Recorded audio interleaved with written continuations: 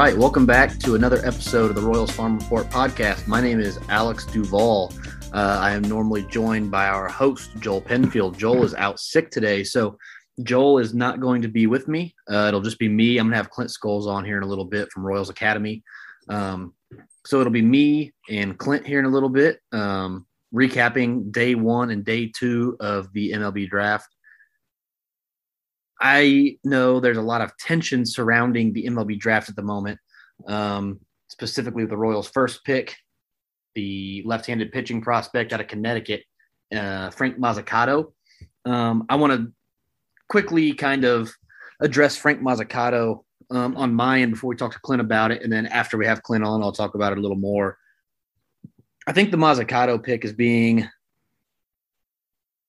overreacted to and undersold a little bit. I actually think Frank Mazzucato is a pretty good pitching prospect. I don't want to get lost in the weeds that if Frank Mazzucato had gone like 18th overall, that I think people would have been just fine with whoever drafted him. There's clearly an issue there when you take somebody at number 7 that you'd be okay with in the teens. But I really do think he's a good pitching prospect, and I don't want the disappointment in not drafting Kumar Rocker number 7 to get in the way of how we view Frank Mazzucato. So, I mean, for instance, if we would have drafted Kumar Rocker and we would have said, Frank Mazzucato to, let's say, the Cardinals, or I think the Cardinals had the 18th pick, but let's just say it's the Cardinals. Frank Mazzucato's a couple ticks behind Rocker. If Rocker's a 60, Frank Mazzucato's a 45 or a 50, right?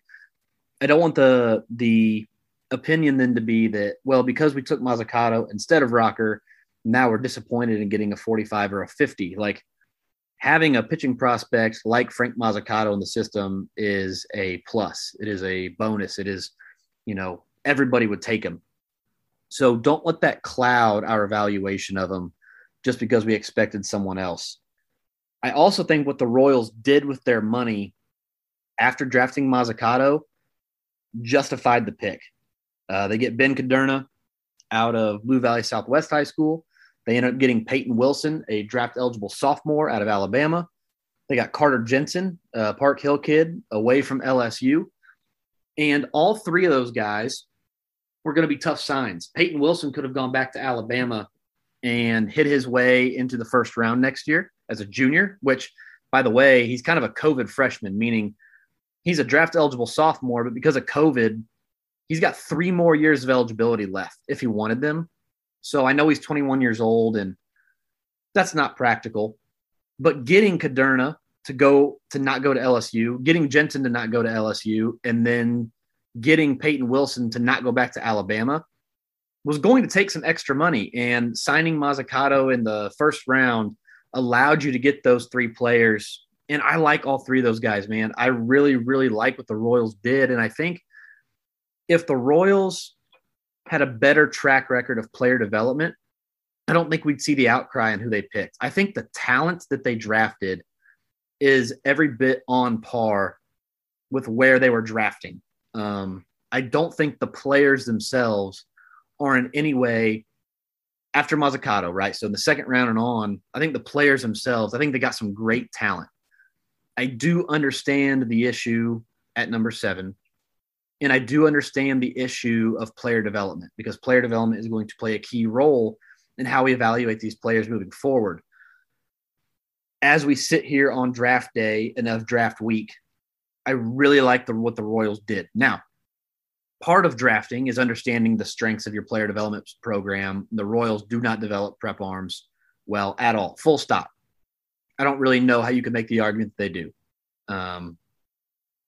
So that's part of it. You got to understand your strengths. And maybe the Royals think they've made some adjustments. Maybe the Royals think they've identified some issues and now they're getting ready to go out and fix those issues.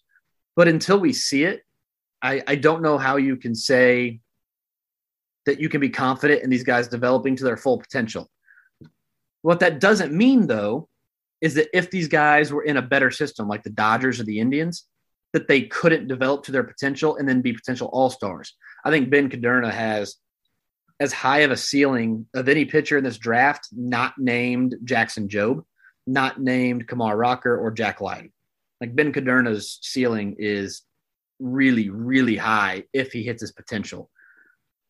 As an evaluator, you like that. Like myself, as an evaluator of talent, and again, not a very good one, but that's what I'm trying to do, right? Is evaluate the talent that they drafted. I love it. I could not like that Caderna pick more. As an evaluator in an organization where now it is your job to also develop these players, it changes things a little bit. So we'll see what happens. I'm a big fan of the draft, and I'll talk specifically about each individual player, both with Clint and also at the end when Clint hops off, I'll kind of recap my thoughts. But just know as we get started here that I am a fan of what they've done. I am a fan of a few picks they made. I know Eric Sarantola, the right-handed pitcher out of Mississippi State, there's some obvious issues there. He only pitched in 10 games this year. 24 strikeouts in 17 innings is what I see. And what I see is a guy who spins the crap out of his curveball, RPMs over 3,000 on the breaking ball. And if you put him in the bullpen and let him pitch 3 to 6 outs at a time, I think you see a big increase in the results. Kind of looking – I know Jonathan Bolin and Noah Murdoch are still starting, but both those guys are good examples of didn't have a ton of success in college. The Royals identified a few things in the delivery, in the stuff, got him into the system, and then now Noah Murdoch and Jonathan Bolin both look great. Zach Hockey's another example where the stuff was outstanding at Kentucky, didn't have the results, and as soon as he got into the system, started to have those strikeout results you like. Now, I think Hockey winds up in the bullpen long term, same as Murdoch. But the Royals have actually had a decent track record of drafting college arms with good stuff and maximizing that stuff, at least through the lower levels of the minors so far. So we'll see how Eric Sarantola kind of pans out. There's a few other guys I want to talk about later on, but the first 4 picks of this draft, Frank Mazzucato, Ben Caderna, Peyton Wilson, and Carter Jensen out of Park Hill. I think you got a lot of tools. You got maybe the best curveball in the draft, one of the 2 or 3 best prep arms in the draft in Caderna, one of the most underrated college bats in the draft in Peyton Wilson, and prep kid in Jensen, who personally, the first thing I would do is get him out from behind home plate, put him at third base, put him at first base, left field, right field, see if there's a place he fits better, because I think the bat is too good. He reminds me a little bit of like Kyle Schwarber, where the approach is pretty good. It's okay. It's not elite. The batted ball data is insane. And if he ever learns to lift the ball, he's going to be outstanding. So we'll see with Jensen. I think the hit tool is great. I think the batted ball data is great. I would get him out of the way of catcher. Don't even try to let him catch. Get him out of there, put him in the field, and let him focus on hitting the ball really hard. Because I think if you do that, I think you're going to get a good bat there. Might take him a while to develop. Like, I don't think we're going to see Carter Jensen until 2025, but I think you could have a pretty good bat there that potentially is a top 20 bat in the system really soon. So we'll see. I'm excited. I like the draft. And here in just a moment, we are going to have Clint Scoles join us from Royals Academy. But for now, take a quick word from our sponsors.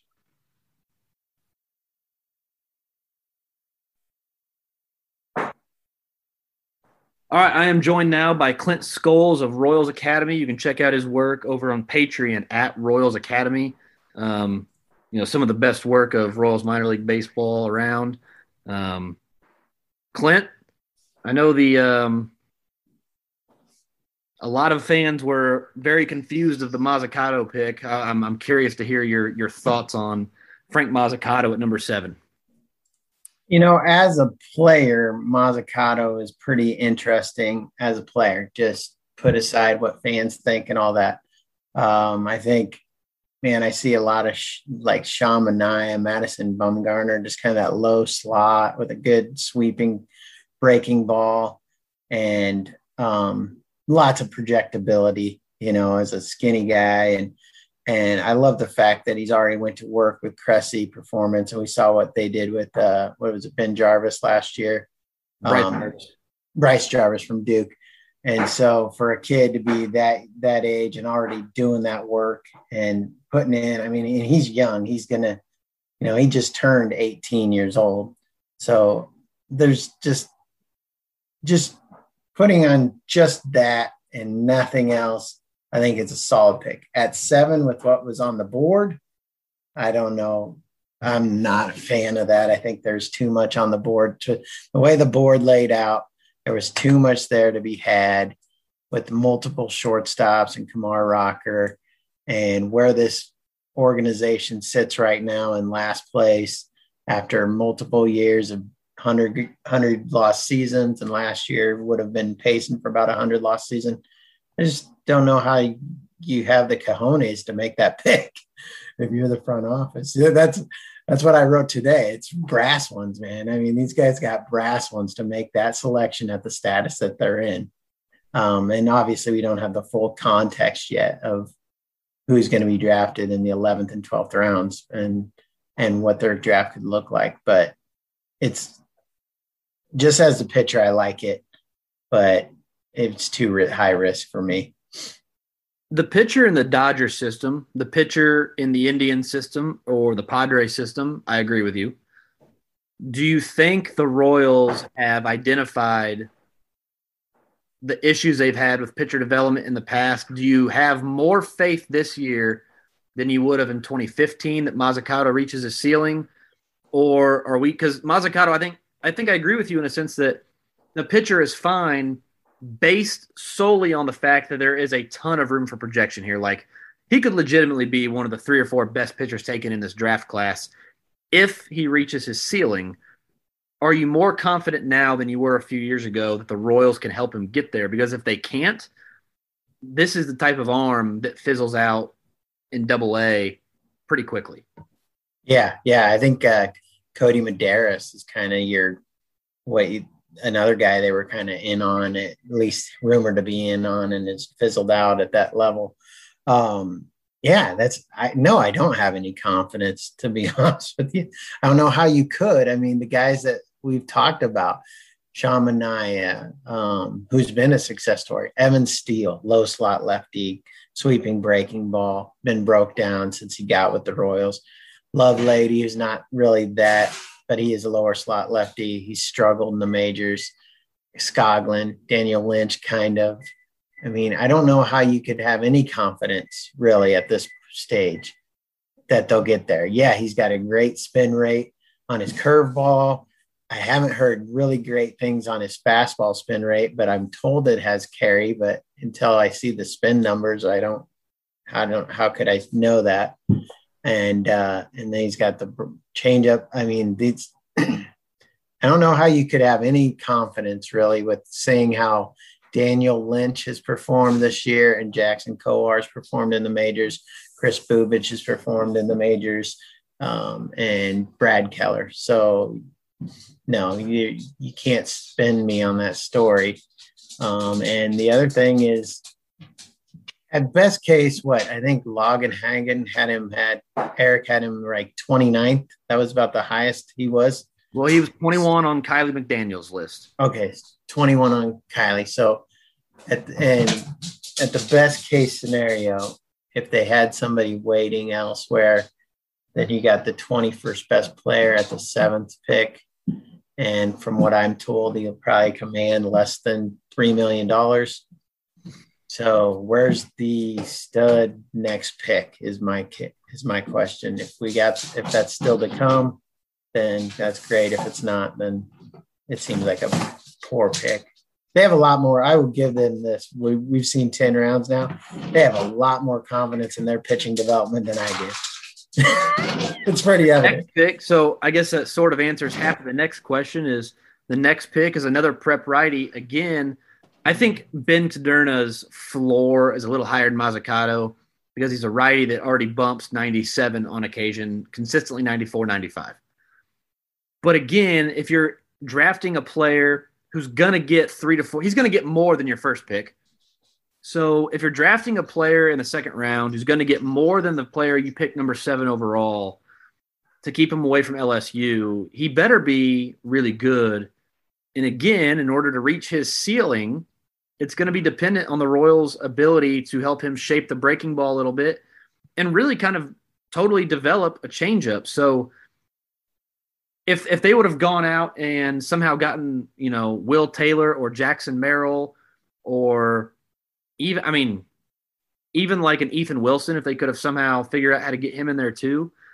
I mean, they got Peyton Wilson out of Alabama, and I think he's going to command a little more than people think because he's a draft eligible sophomore with a COVID year of eligibility left. So, but I don't think Peyton Wilson is the stud. I mean, I think he's good. I like the pick. But like you said, they invested their money, it seems like, in a prep catcher, who I don't think is a catcher, in a prep righty, who isn't their strength of development. So do you just personally disagree with where they're allocating their money, or do you think these guys aren't even going to get all the money that they've saved so far? Well, I don't think, Frank's getting around 3. I've heard rumors Ben's going to get 2.5, 3 million. You're thinking more than that. To me, he's a local guy without without secondary offerings. How much more can you give him? I mean, you can go out and find anybody with a fastball nowadays. So I just don't know. I mean, I understand he's a local kid and you want to take care of your local guys, but to me, there's just no secondary offerings there to really lean on giving him much more than that. Yeah, he's an LSU commit, but you could find fastballs like, I'm sure there's fastball guys still on the board right now. Sarantola, you got in the 5th round, has a huge fastball. I mean, so and you follow this stuff more than as much as I do. Who's the breaking ball development that they've had? The guy that they've taught a breaking ball to? I don't. I will say that, and I've mentioned this a couple times, that the development of Ben Hernandez this spring. Now I know the results weren't quite there. He ran his fastball up to 98 miles an hour. His breaking ball was his go-to secondary pitch in a couple different outings this year. And he didn't even have a curveball, in my opinion, coming out of high school. Like, he tried to throw one. In my opinion, it was so bad it wasn't even worth mentioning in his draft report. Like, anybody can throw, and you could get up there and throw one. But unless it's a 30 to 40 grade offering, it's not worth mentioning, and I don't think Hernandez was. His breaking ball was pretty good in Columbia at times. But like you said, Ben Hernandez, he's only got 40 innings, so I'm not gonna chalk it up as a success story yet. I think Ben Caderna's breaking ball, I think he commands it well when he throws it, but it's more like it's more than a cutter, but it's not really a full-blown slider either. Like, the shape, the depth isn't there. So like you said, I don't know if the Royals are just going to start outsourcing their pitching development and let these guys go do their own thing in the off seasons, come back and just try to do maintenance work in season. I don't know what the plan is, but I would imagine that Mazzucato and Caderna both go straight to Arizona and start working with Royals coaches. So I haven't heard of them bringing in new guys to aid in the younger development, but I will say they don't have a lot in Columbia or Arizona right now. Between Columbia and Arizona, I mean, your best pitching prospect is, you take your pick, Delvin Capellan, Adrian Alcantara, Matt Still. I mean, it's not very deep. So I kind of get what they're trying to do and replenish the younger pitching in the system. I just don't know that I agree with how they've gone about it, specifically because I don't know what confidence we're supposed to have that they're going to develop them correctly. I've watched Hernandez starts, and even that breaking ball is not enough.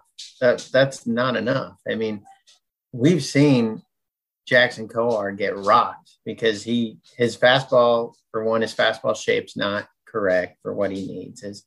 His command's not there, but he also has no breaking ball.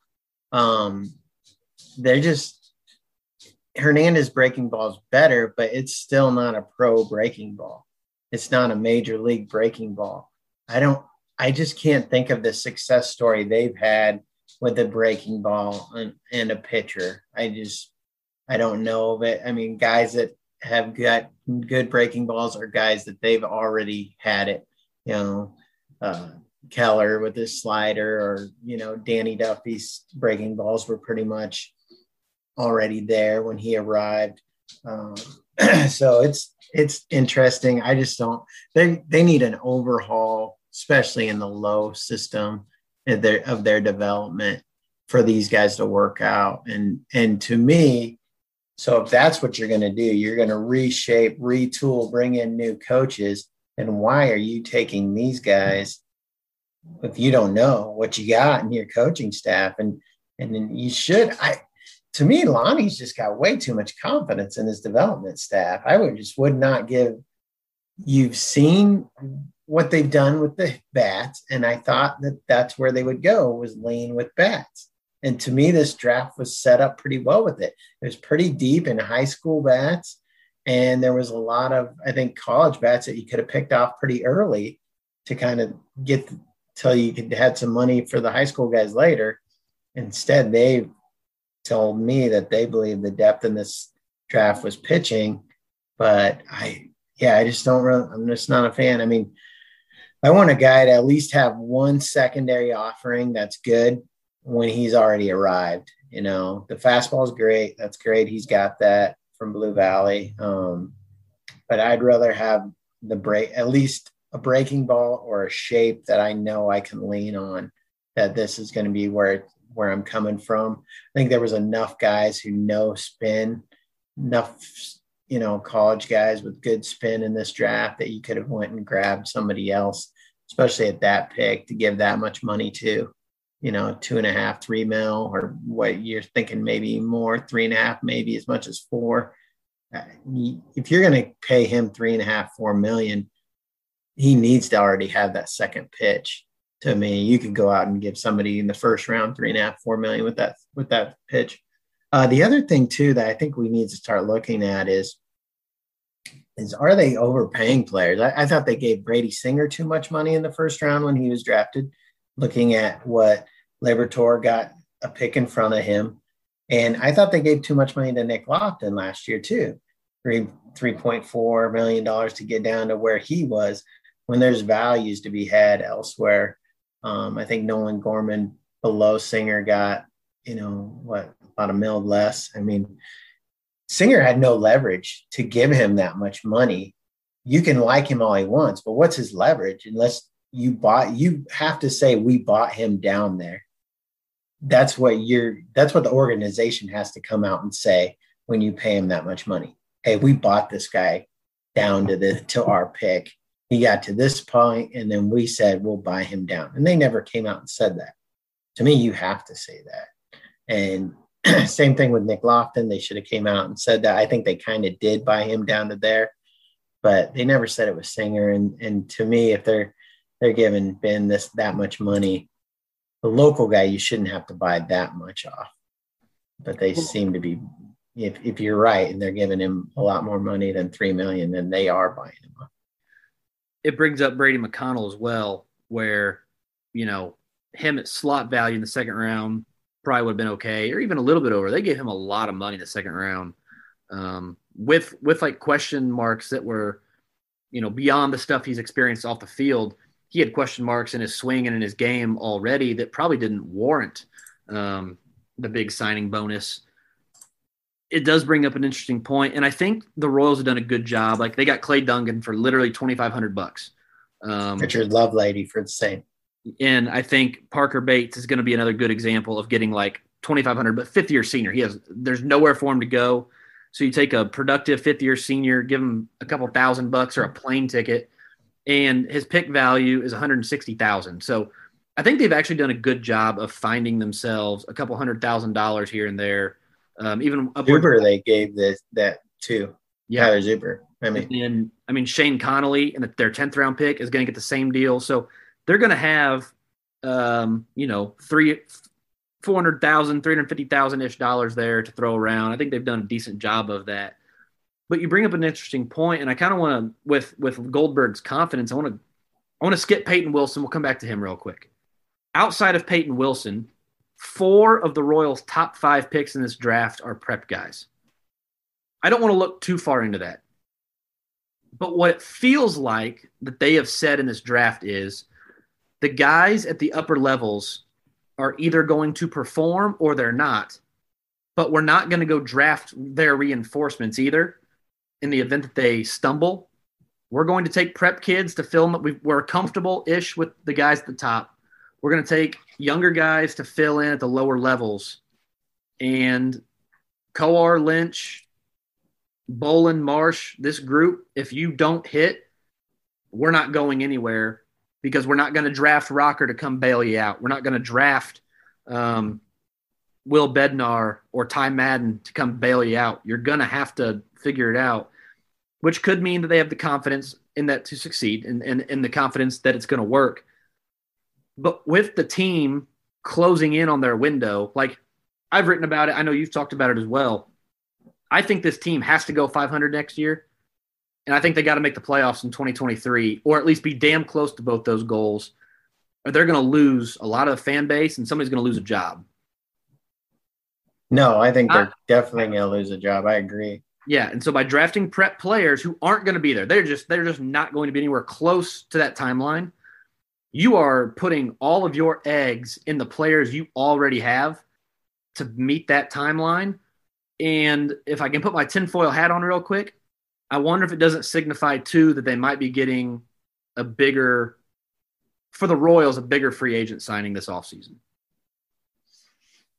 I think the eggs are in the basket of Bobby Witt and Alberto Mondesi. I mean, if those guys, it comes down to an if game. If they perform, then the Royals can be really good, and obviously they're going to need some pitching along the way. But that was kind of why I was a proponent of taking Watson or Brady House, because everybody knows his fastball issues and his spin rate issues with that and the form of that pitch. And you're not a great developing team. So, and what's the most valuable asset on the market every year? It's young prep studs. It's young guys who are in the top 100 position players. That's the most valuable thing right now. If you go out and make every trade deadline deal we will see this year, I bet you maybe one top 100 position player gets moved, if that. I don't think any were moved last year. It takes a huge guy to get a prep guy, to get a top 100, not prep guy, but a position player, top 100 player. On the offseason, same thing. It takes a big move, big player to get a top 100 prospect. So that's why I was kind of, here, let's go Brady House, Hillel Watson. They'll be top 100 guys. They perform. If the pitchers that the Royals have in the system do well, and Witt does well, and Prado's hitting, and we just need a piece, then there's your prospect you can deal for a player, to get a player. Rocker has issues. There's teams that don't like his issues. He probably wouldn't return the type of player that you would need. So that's kind of why I was looking at, let's add a position player to a deep system, and that'll be what the piece that you need to move later. But so you're right. They're all in. They're all in with their long-term old school strategy. I'm just waiting for the 11th round pick to be Braylon Bishop or Will Taylor, some high tool guy, tooled up. Taylor would be their perfect guy because he's a multi-sport guy, and they give him $3 million and he sticks around. I don't know. I don't get their strategy. It seems like they're going old school. Their old school strategy of prep lefty, low angle, high, curveball, and then add Will Taylor later. And there's your multi-sport guy like Bubba Starling, Late Adams, all those guys. None of which, neither strategy has ever paid out for them. Of the 4 prep players they took in their first 5 picks, just in terms of their ability, not in terms of where they were picked and what the money they're going to get, just in terms of the players, rank those guys for me real quick. How you like them right now? Of the prep guys, I'd like Mazzucato the best, because he does have a breaking ball. We'll see when he arrives. Second, I'd probably say Carter Jensen. I like second of the prep guys just because he's got power. Like you said, he's probably not going to be able to stick at catcher, but is he what then that from there it's what position can he play? Is he first base only? I don't know. It's from there it's difficult if that's the position he lands in. But the good thing is he's not going to be much over slot. Panzini, there's a lot to like there as far as the stuff. He's got a high spin rate. He's got a good fastball already. He's a big kid. I don't think you've got a lot of projection there, but maybe you only have to tinker with things here or there. So it'd be him or Jensen probably for the second best guys. Kaderna, he's probably lagging for me because he just doesn't.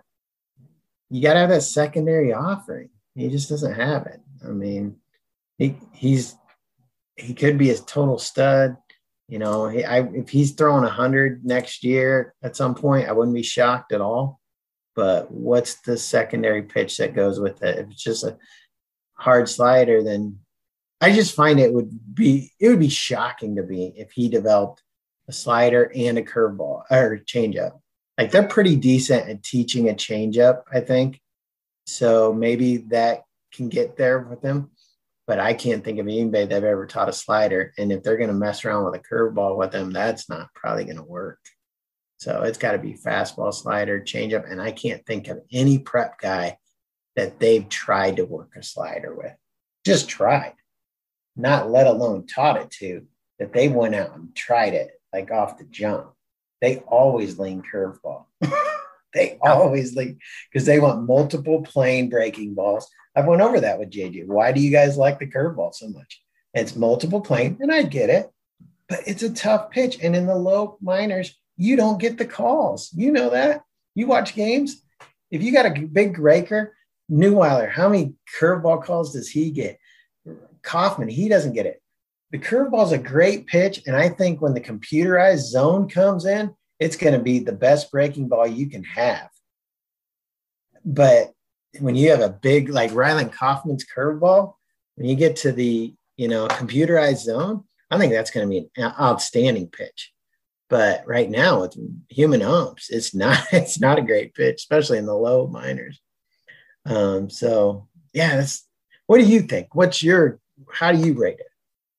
I'd probably go Kaderna 1. I know the breaking ball's not there yet, but the one that he throws, he commands so well on the outer half of the plate to righties specifically that while that's going to be a work in progress to lefties, if that breaking ball, if he can turn that into a cutter, throw it a little bit tighter and a little bit harder, and then develop a bigger breaking ball off of that, I think he's got the best raw stuff of anybody they drafted.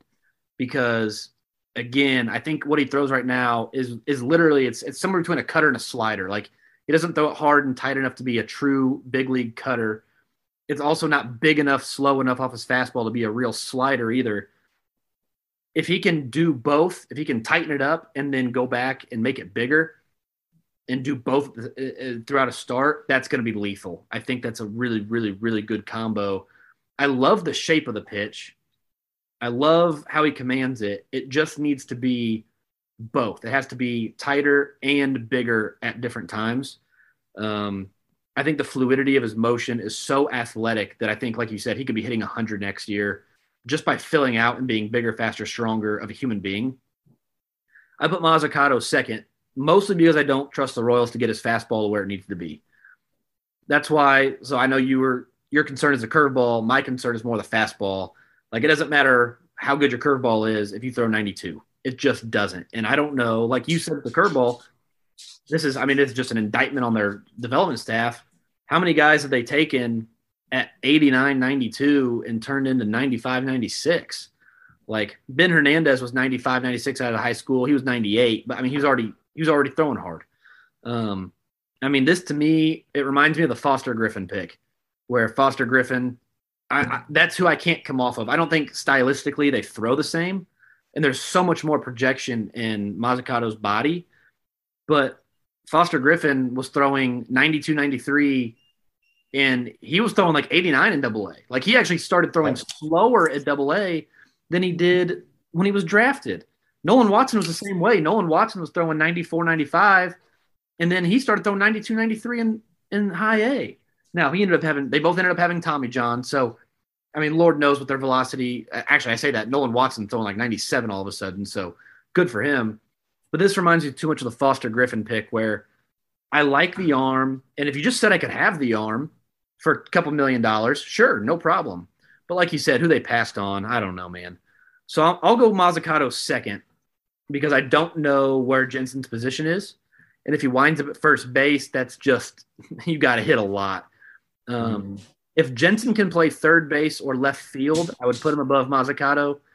I'm not confident that he can. I think he's a first baseman. So I'm going to put him third.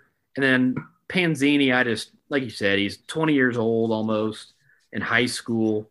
The stuff is great, but he's supposed to be a sophomore in college this year, not a, so we'll see.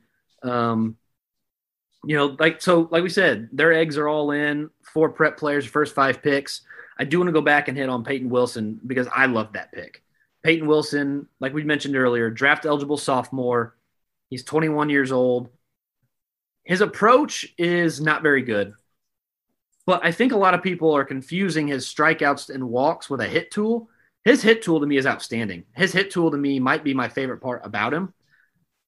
There's a difference between not being able to hit the balls that are in the zone, like swinging and missing through pitches, and chasing bad pitches.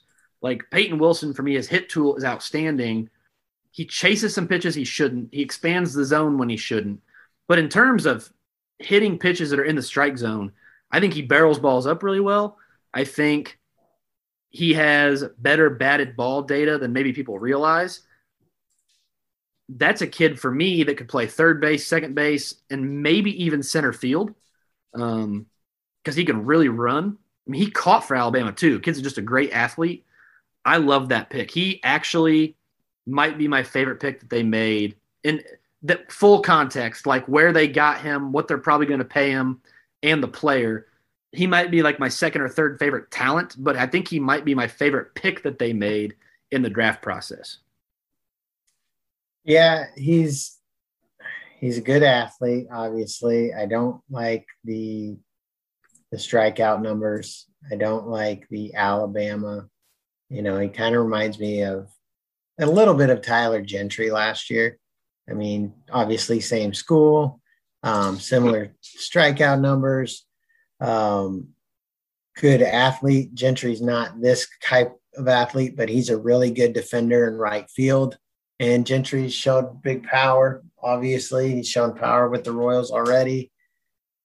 The strikeout numbers worry me. You're talking, I understand the SEC is tough baseball, but if you're striking out at, 40, he had almost double the amount of strikeouts to walks, or what was it, 41 to 23 or something like that. To me, it's just, you look at the numbers all the way around, and it's not as exciting I shouldn't be bashing him as much as I'm bashing their draft, is that there was too many second basemen in this draft to go out and get him. He could have gotten, there was other picks to be had. I think that I liked a little bit more at second base. If you're going to take Mazzucato, why don't you take Trey Sweeney with your first pick? I mean, and then Trey Sweeney's a stud. He's stud on the numbers. He's a stud all the way around. There, you underslot him there, and then you go out and then you take your second round pick that you got, and you still got money. I mean, to me, it's nothing against Wilson. That was one of the strengths of this draft to me, was college second basemen. Norby, Sweeney, Morissette. There's quite a few other guys. That was something I wrote the day before the draft, is that was a really position of strength. And Wilson's a good player, but to me, he's about where would you put him in that position? I mean, it's a deep position for the college draft this year. Oh, the draft. Where would you put him? fifth, sixth, seventh of the guys, maybe Tyler Black, lower. Trey Sweeney. I mean, I would even include him in a group with like Jackson Merrill. Yeah. So Merrill was a guy I loved too. And obviously they went with Mazzucato. They must have liked a lot more. Um, it was a deep position. Second base was a deep position this year. Tyler Black, Norby, I just, God, I mean, Max Ferguson went in the fifth round and he had a difficult year. I don't know. To me, it just seemed like. do you think the pick they made Wilson because of the 60 grade speed or potentially better? Yeah, I think he moves out to outfield. I would move him out to the outfield because you're wasting his speed at third base. They are thin in the outfield as far as players, especially can he handle a corner? Can he play right or is he in left? I mean, should be able a plus outfielder. So that's what I would do with them. They're pretty deep at second base. You and I have talked. You and I talk a lot about Michael Massey and Nick Lofton. Well, one of those guys is going to play second base. I like Massey more than Wilson, so it's a question for me. If he goes out to the outfield, then I kind of see it. If he stays at second base, then I don't know. I don't know. It seems like you're wasting his a little bit there. We'll see. Is he a utility guy? Is what they kind of listed as. So there was just a lot of second basemen that I liked in this draft, and to come and if that's the guy that he came around with, I wasn't as excited about that one. There's nothing against him, or just he's not one of those guys that excites me compared to the others. Let's talk about the other second baseman they drafted then, and we'll wrap up with the quick 1, 2, 3, 4 at the end. Dayton Dooney out of Central Arizona. He actually went to Arizona, and as a freshman at Arizona, posted an OPS over 1,000 and 160 at-bats, 10 home runs, 14 doubles as a freshman. Struck out a little bit, quite a bit as a freshman, honestly, but he also walked a lot. I mean, overall, as a freshman at a 4-year school, you're looking at a pretty good prospect. Sophomore year, I don't know if he got hurt. I really don't know Dayton Dooney's story as a sophomore at Arizona. It was not very good. He transfers out. This year at Central Arizona College at a JUCO, hits 376, 9 home runs. So he's back to his, classic hitting the ball really, really well. 452 OBP. He actually hit 21 doubles to go with his 9 home runs and 4 triples. So there's a really good bat in there. I'm wondering, do you know why he went out of Arizona? I don't know this kid's story. I've seen the videos. If you're going to get this kind of guy in the 6th round, fantastic value, go for it. Do you know why he transferred out, and do you know why he fell to the 6th round? No, it's just I think college you got your, I just think you've got just a factor of if you're not getting playing time, you're gonna leave, you're gonna move out. I haven't heard the story of why he transferred out. I think he was committed to go to Tennessee for his second, Division I scholarship if he took it. So it's just one of those things. I think it's just an attrition rate of college baseball, and so. But he looks like a good pick. I mean, for the 6th round, he's got a good swing, got a little bit of pop, switch hitter, which is nice. But again, kind of like Wilson, that position's pretty deep in this system. Just middle infield is deep in general. So it'll be interesting. He'll have to go out and hit right away. Otherwise he'll get pushed aside pretty quickly. So we'll see if the JUCO, stuff transfers. Of the picks that, the kind of middle round picks, it seems like Panzini. I really like their 4th, 5th, 6th round picks. I kind of like those as much, if not more, than their second through 3rd round picks. Just because there's not much risk there involved with any of them, and you might come away with hopefully one player out of the group. Sarantola, I think, that's a fun risk to take. kind of along that Noah Murdoch, just, not really Stama, but just those big right-handers, that big stuff. And if you can mold it into something, maybe you got something there. Actually, I compared Sarantola a little bit to Murdoch right before you came on. So on the same page there. I think that makes a lot of sense, actually. Yeah, it's a great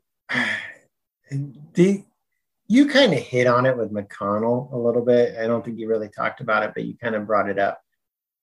Where's this organization on guys mentally? It doesn't seem like they're getting a very good grasp of it. I mean, we know Ash Russell ran into stuff really quickly in the org. McConnell, and I'm not saying that's brought up by the Royals, but he had that. That's something that you need to find out in your pre-draft meetings. You need to find out where that is. And Sarantola, I mean, he left the team. He left a team that went out to the College World Series. So how big of a team guy is he? Now, that may be something that's him and the coach, and maybe that's not on him, but you got to be really sold on that stuff beforehand. And the Royals have had some issues with some mental guys, and that's kind of where I'm scared off a little bit. And there's, I'm scared off with the pitchers that they have, and there's pitching development. And then I'm scared with their mental capacity with some guys, and identifying guys that will be fits. They're great. Dayton's a great guy. I love talking to Dayton. I love talking to all the guys, but they are missing something with some draftees here. And it is a weird thing, especially with in that article from Alec Lewis at The Athletic, they're talking about Brady McConnell. He was like, we slept in the airport, got to Idaho Falls at 4:00, got to the ballpark thinking there's no way we play, and we're in the starting lineup. Like, what the hell? I mean, it's stuff like that. That's just even if you don't have a grip on these guys before you draft them, maybe there's a process that's breaking down somewhere of making these guys feel at home, making their confidence more relevant, and getting them more confident before they go out. I thought that story was crazy. I mean, I don't know that those two things are connected for McConnell, but the idea that you would put someone on a plane for their first go round in rookie ball and have them play a couple hours after they get off, I don't know. It was weird, and it kind of made me wonder, what else goes on that they're clearly missing with some of these guys and fitting their needs. Because, I mean, we can talk about, I don't think with McConnell's story specifically, so let's use somebody else as a better example. Let's say Bobby Witt Jr. was like, hey, I really miss my mom. Well, you can approach that one of two ways. You can say, hey, you need to grow up and X, Y, Z. Or you can say, we invested $7 million into this guy. We should probably do whatever it takes to make it work. And it seems like the Royals have just kind of tried to do things their way or the highway. And it's that's fine, but you just invested a first-round pick and a bunch of money, or a second-round pick and a bunch of money in these guys. And it does kind of make you wonder if they're being taken care of, or not that they're not being taken care of, because we know that the Royals continue to pay their guys not their physical needs are being met, but mentally, are you helping them through the process and making sure that your investments are taken care of, making sure that the people in your organization are taken care of. It's a worthy conversation that I don't know enough about. I really just don't know. But it is kind of interesting. They're very good. I think I have no issues with how they take a guy once he's in the org. I mean, they've given Mondesi personal days. They've given other guys personal days. They gave it to McConnell. My thing is Brady should be he should be beating down the door to want to be in the lineup. If you mentally grab the right guy, this should be the guy that gets there and says, why am I not in the lineup? Oh God, I don't want to play today.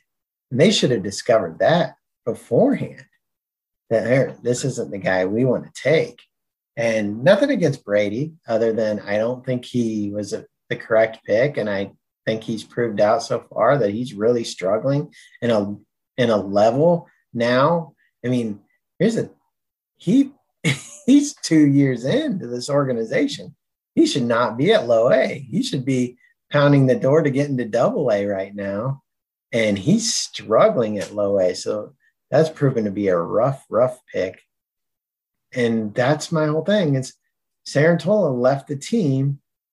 Is that on him? Is that on the team? I mean, the team obviously had great camaraderie. That team worked. They looked great in those College World Series. They ran through everybody else, and they did it all with him, no problem.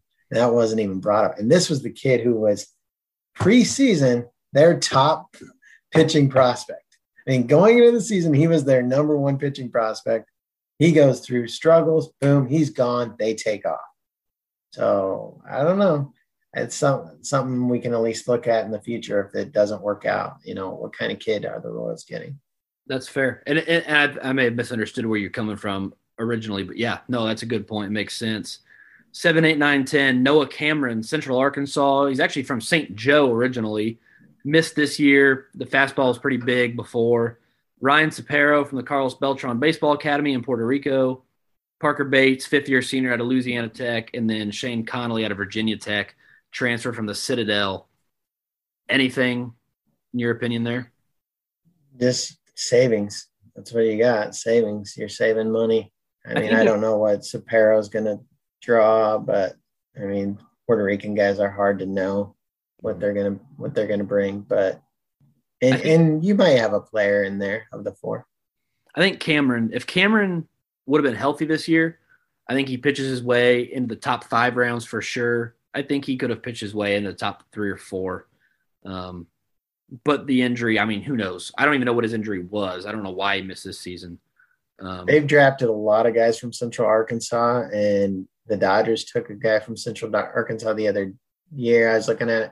The most a player's ever been paid out of there is $100,000. So, I mean, for him to their savings, that's all it is. Yeah. I mean, he's got a big body and, like you said, a big fastball. Maybe he's something, but it's a school that's down the chart a little bit. That's fair. All right, Parker Bates, by the way, if you're looking for the next like Clay Dungan, I think he's got a possibility. He's a little bit older. He's going to get a couple $1,000s. But I went back and watched, and I found a couple of videos. One was from 2020 and one was from this year.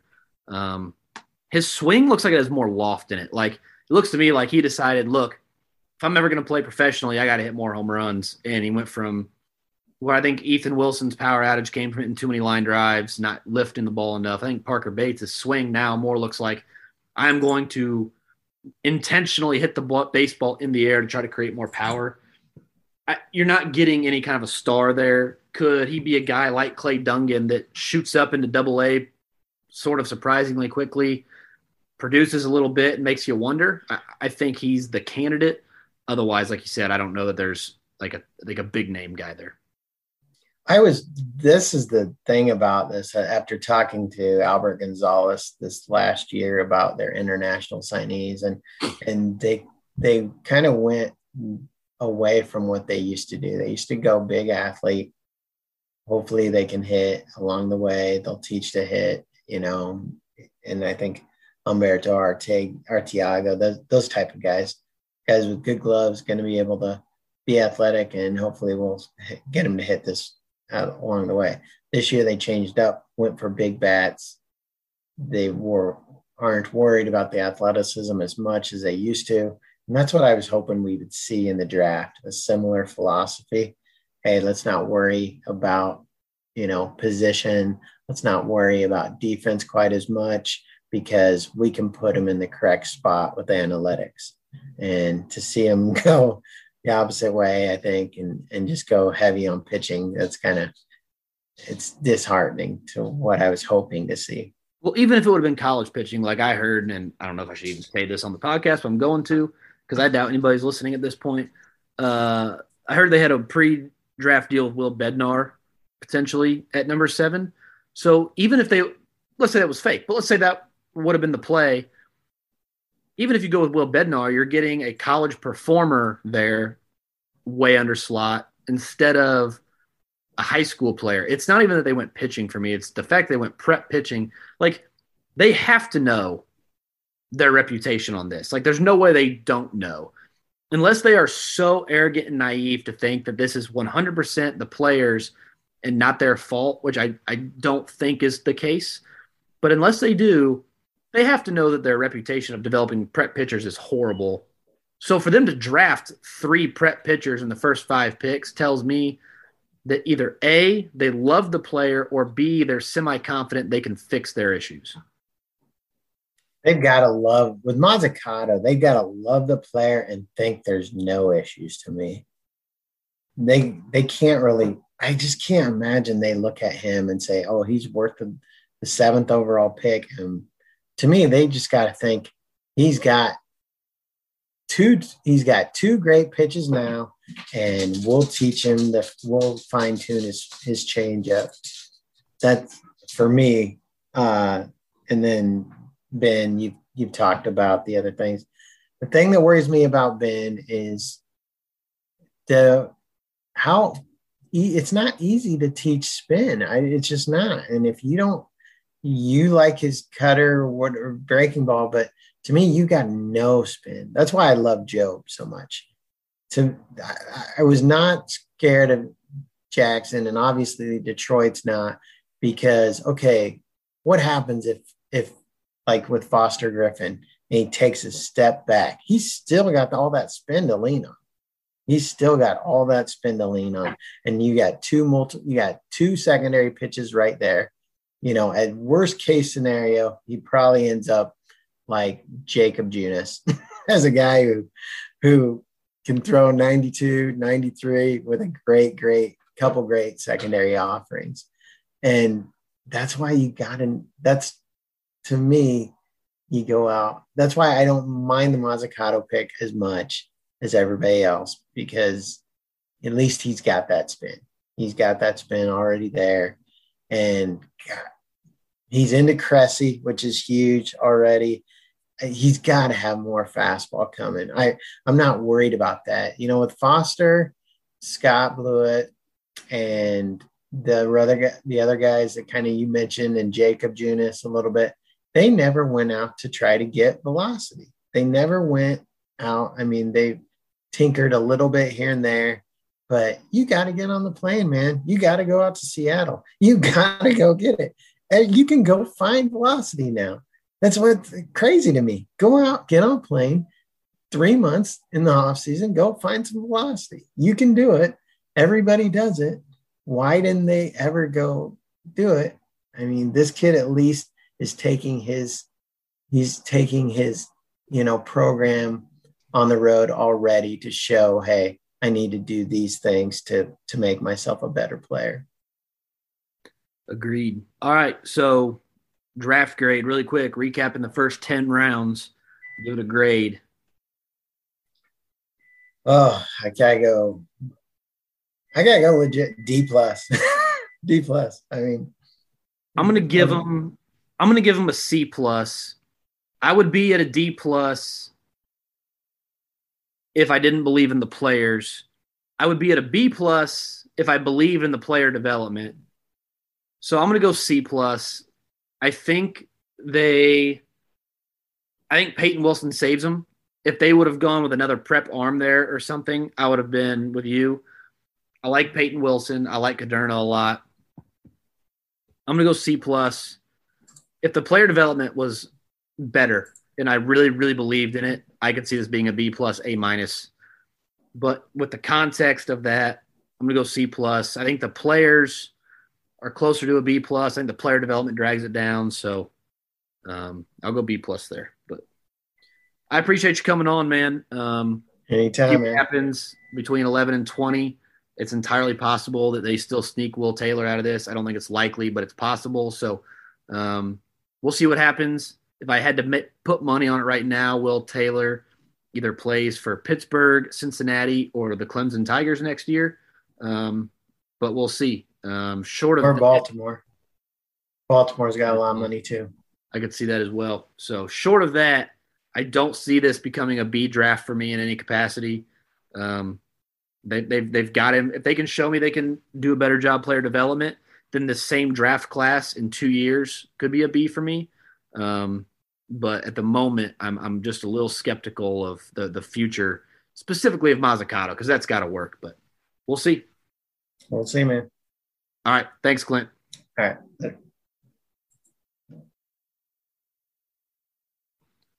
All right. Big thanks to Clint Scoles of Royals Academy. Again, you can go over to patreon.com, look up patreon.com at Royals Academy, support his work over there. I like a lot of what he said, and Clint and I agree about a lot of things that the Royals do. We also disagree a little bit in maybe our evaluation and our preferences in players, which is, I think, a good compliment. So I appreciate him coming on to give a little bit of a different perspective and a little bit of a different take on maybe what the Royals did. We've run a little long here. I'm going to let you guys go. I appreciate you if you're still listening about our draft days 1 and 2 recap. Please head over to royalsfarmreport.com, and you can find us on Twitter at royalsfarm. We also have a Patreon page, patreon.com, Royals Farm Report. Head on over there, donate $1 a month even helps. I know it takes Joel about $15 a month to run the podcast page. It costs, minor league tickets cost money. Minor league baseball TV costs money. So all of the coverage we bring to you guys, it does cost money, believe it or not. So head on over there to that Patreon page if you don't mind supporting Royals Farm Report guys a little bit. We got a ton of guys who do a lot of great work. So I appreciate you guys. We'll be back next week with a recap of the minor league week, but also of a look back at the draft, including rounds 11 through 20, and just kind of what are our thoughts in a week. We'll talk to you guys next week. Thank you very much.